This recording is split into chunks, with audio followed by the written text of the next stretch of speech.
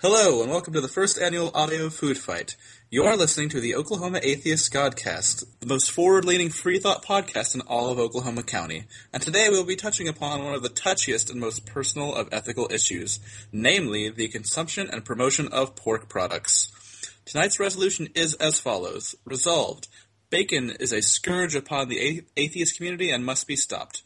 Arguing for the affirmative position, we have Damian Reinhardt and Charles Stewart, who have been active within the local atheist community for over 10 years and have personally crashed high-profile godless cocktail parties from Wichita to Chickasha. Arguing for the negative position, we have Paul Dawson and Abby Trice. Paul is the Professor Emeritus of Vegetarian Casseroles at the Slaughterville Culinary Institute and holds a second-degree black belt in Minecraft. Abby is a Bible blogger and progressive activist, perhaps best known for her pioneering work on the real Ten Commandments. The format for tonight's debate will be as follows. Damian will lead off with his affirmative case for the resolution, followed by Paul's case in the negative, followed by Charles in the affirmative, and followed by Abby in the negative. Each speaker will have up to 5 minutes to state their case. This will be followed by a loosely moderated cross-examination period, which will slowly devolve into name-calling and food-flinging. Enjoy! Thank you for that, Jason, and thank you all for listening today. Every faith community is occasionally riven over matters of doctrine and practice, and this goes for communities of unfaith as much as anyone else. Those who see themselves as reformers may be recorded by history as splitters, heretics, or worse. Acutely aware of these issues, it is with great trepidation that I have come to the conclusion that I must speak out against bacon. That's right, bacon. It is a growing threat to the free thought community, and I'm here to warn you all against it.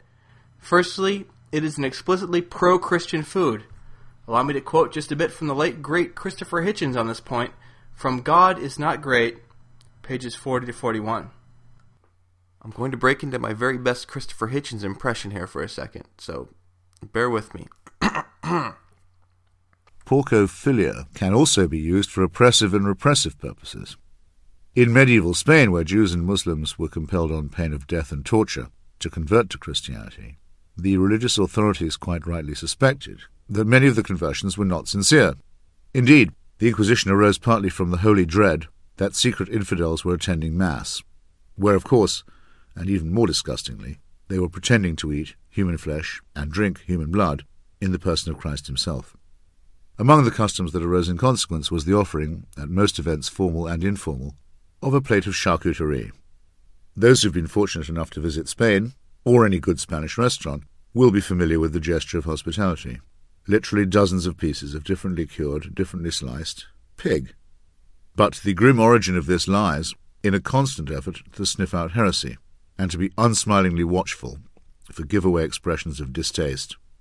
In the hands of eager Christian fanatics, even the toothsome jamón ibérico could be pressed into service as a form of torture. 5 years ago, Hitchens warned us of the potentially evil uses of bacon, but many devout atheists have refused to heed his warnings. Instead, they continue to interject bacon into conversation and inject it into recipes, with wanton disregard of the role it has historically played in enforcing Christian dominionism throughout the Iberian Peninsula. Why, you ask, are Christians so keen on bacon? Is it merely a means of distinguishing themselves from Jews and Muslims? Or does this perverse porcophilia go deeper? It goes deeper, my friends. It goes so much deeper, to the very roots of the Christian church itself. The two great pillars of the early church, of course, were the apostles Paul and Peter. Paul's mission was to bring the Christian gospel to the Gentiles throughout the Roman Empire, peoples already quite familiar with and indulgent in all manner of pork products. Paul's major hang-up was with the practice of circumcising new Christian converts, as if they were Jews, a ritual requirement which was not exactly helping along his missionary efforts, and which he helped abolish by writing screeds against it. Needless to say, new converts flowed in far more rapidly once this issue was resolved in favor of Paul. Peter's mission, meanwhile, was primarily to bring Jews into the Christian fold, men who were circumcised from birth, but may have been well educated and culturally Hellenized. For these men, circumcision was not a live issue, but pork surely was. In major centers of Roman influence, such as Sepphoris and Caesarea, first-century Jews would have seen their Gentile neighbors herding swine, pulling pork, and frying bacon. They would also be well aware from their rabbinical training that God changes the dietary rules every so often, such as after the Noahic flood, and again with the proclamation of the Levitical Holiness Code.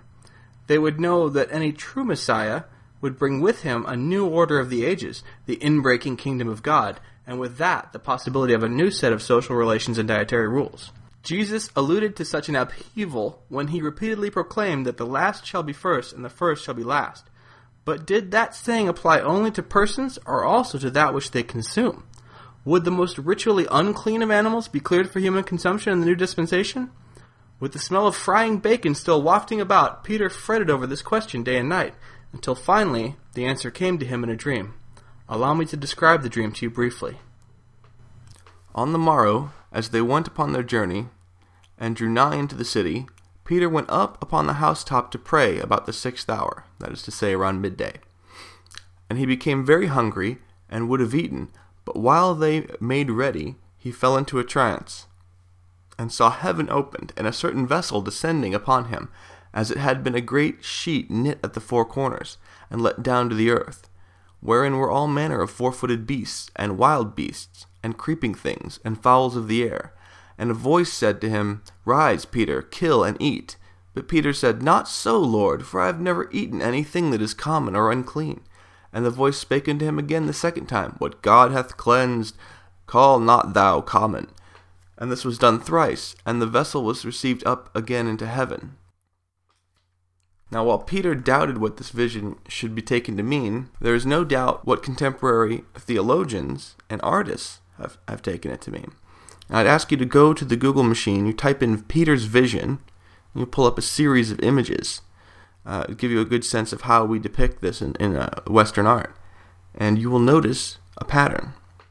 Most of those animals aren't that appealing in and of themselves, such as the reptiles, or they're incredibly hard to get, such as the lions and bears, or they are already kosher. The only domesticated animal on the menu that clearly appeals to the Hellenized Jews of the time period was, you guessed it, the pigs. Peter's amazing flying carpet picnic blanket at once solves the problem of how to give men who are already circumcised an incentive to join the nascent Jesus movement. Bacon! In conclusion, then, we've seen that the 2 great pillars of the early Christian church solved similar recruitment problems in a similar manner, by assimilating themselves to the culture of the Gentile polytheists. In doing so, however, they sealed the fate of the Christian church forever. No longer could it maintain its identity as an insular Jewish sect, but instead has to look outward for new converts, leading eventually to the global colonization by Christians and the wholesale destruction of native peoples by viruses originally endemic to Indo-European swine herds. Do freethinkers really want to associate ourselves with an animal that has wrought so much harm in the name of Christ?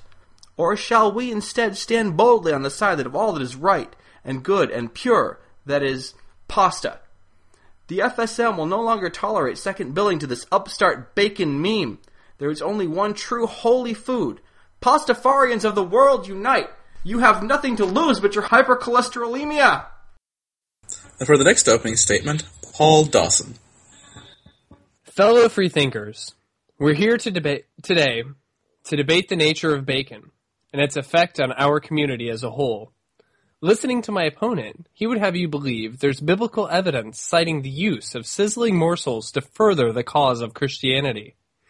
I challenge him to find just one instance of the word bacon in the Bible, or even the Apocrypha.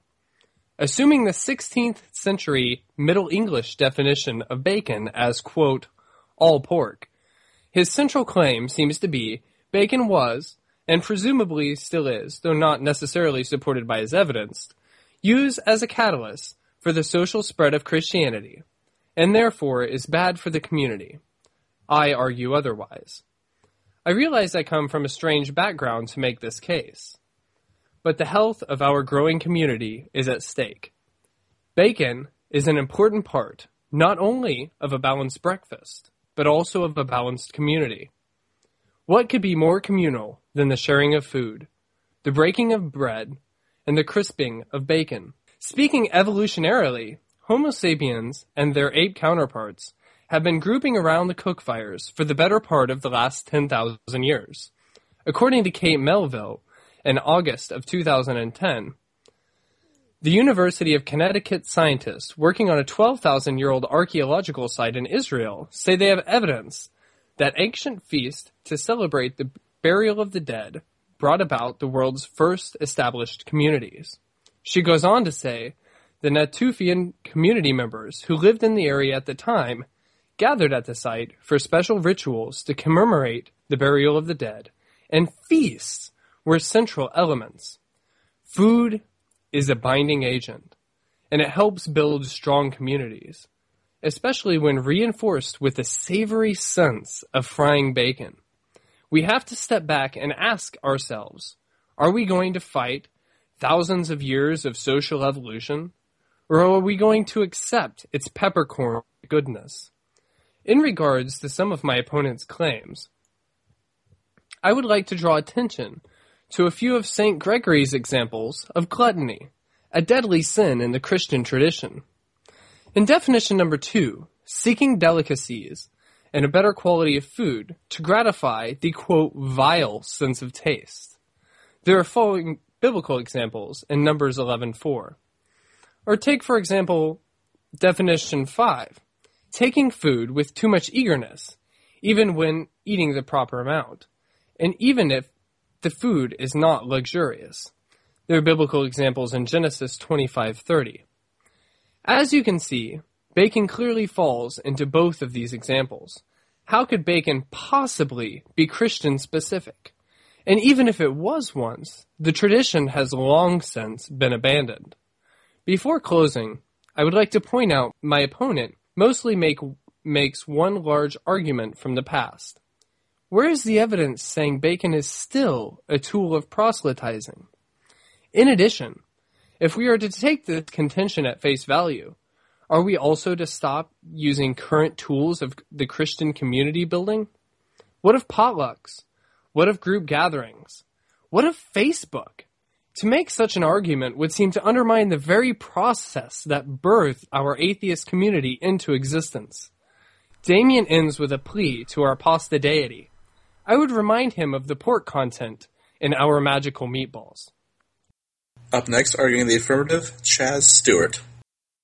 Ladies, gents, as atheists, we have examined and now understand the drive to believe in gods. Most of us have experienced the emotional tug from sky daddies, and we know that we were part and parcel of their creation.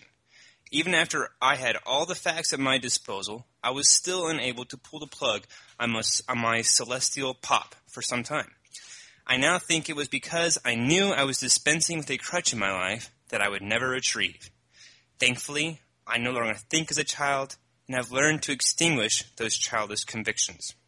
Because of my firm belief that religion fosters feeble minds, I feel it is my duty to expound upon the devastating effects of all the other crutches that exist and are flourishing without any examination. Some people here believe that bacon will be my Waterloo, but I will let the listener decide. Let me paint a picture for the audience. You are in Gordon Ramsay's kitchen. He's not doing anything, of course, but his sous chefs that he is verbally abusing are working their magic. They precisely plate pristine dishes that will be rated by the diner primarily based on the ingredients that he is likely to employ. I can almost smell and taste the air of that kitchen now. My senses are not likely to be clogged by the heavy stench of grease spewed forth from sizzling bacon, is it? No! Ramsay's audience expects more than the Katie's Country Kitchen they pass on the way to Chez Ramsay. They crave varied textures, complex tastes, and freshly sweet aromas. Every charlatan can dupe most diners by masking their dishes' inequities with crispy bacon. But the ability to recognize a polished turd is what separates us from the mouth breathers walking amongst us. When you left religion, what did you experience? I found that I had freed my mind from its silly constraints and was able to enjoy more opportunities in life. I no longer had a go-to answer for every phenomenon not immediately understood, and this forced me to reason and research my way to greater understanding. Also, even though that transitional time in my life is gone, I retain the same skeptical nature, and this mindset never fails in keeping me engaged in the only life you and I know we have to live.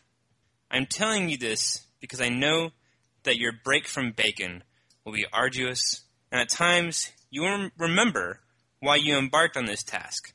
But when you taste Gordon Ramsay's sea bass with pepper sauce, you will think of this day. In these debates, we have heard several highfalutin arguments, but I'm worried that these won't connect with the average atheist who is really more worried about getting through their day than high bakeology. So, my argument is simply this.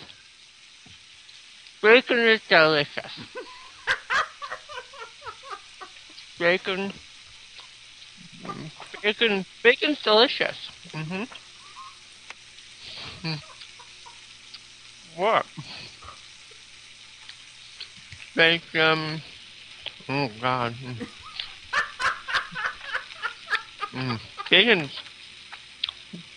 Bacon's pretty delicious, you guys. Oh, God. Bacon.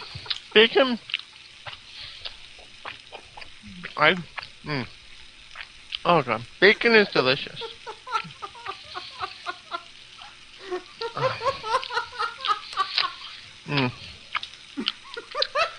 Bacon. I can't believe you're actually eating it while you're doing that. It's so great. Oh my god. It's so great. Oh, God. Way to commit to it. It's so great. Do you need more? I have more bacon. I really want some now. You've won me over. I give up on the cross-act. God. I can't do it. I can't argue against the delicious bacon. Oh, bacon. Oh, God. You win. Abby, you win. I forfeit. There will be no cross-examination. I don't have the heart. Gordon Ramsay would learn a lot from you. Oh, you're okay. I'd eat like 5 pieces of bacon.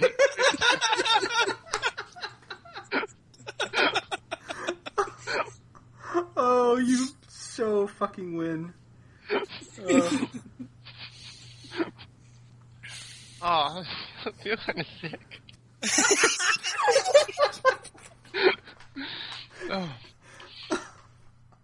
This is possibly the coolest thing I've ever done online.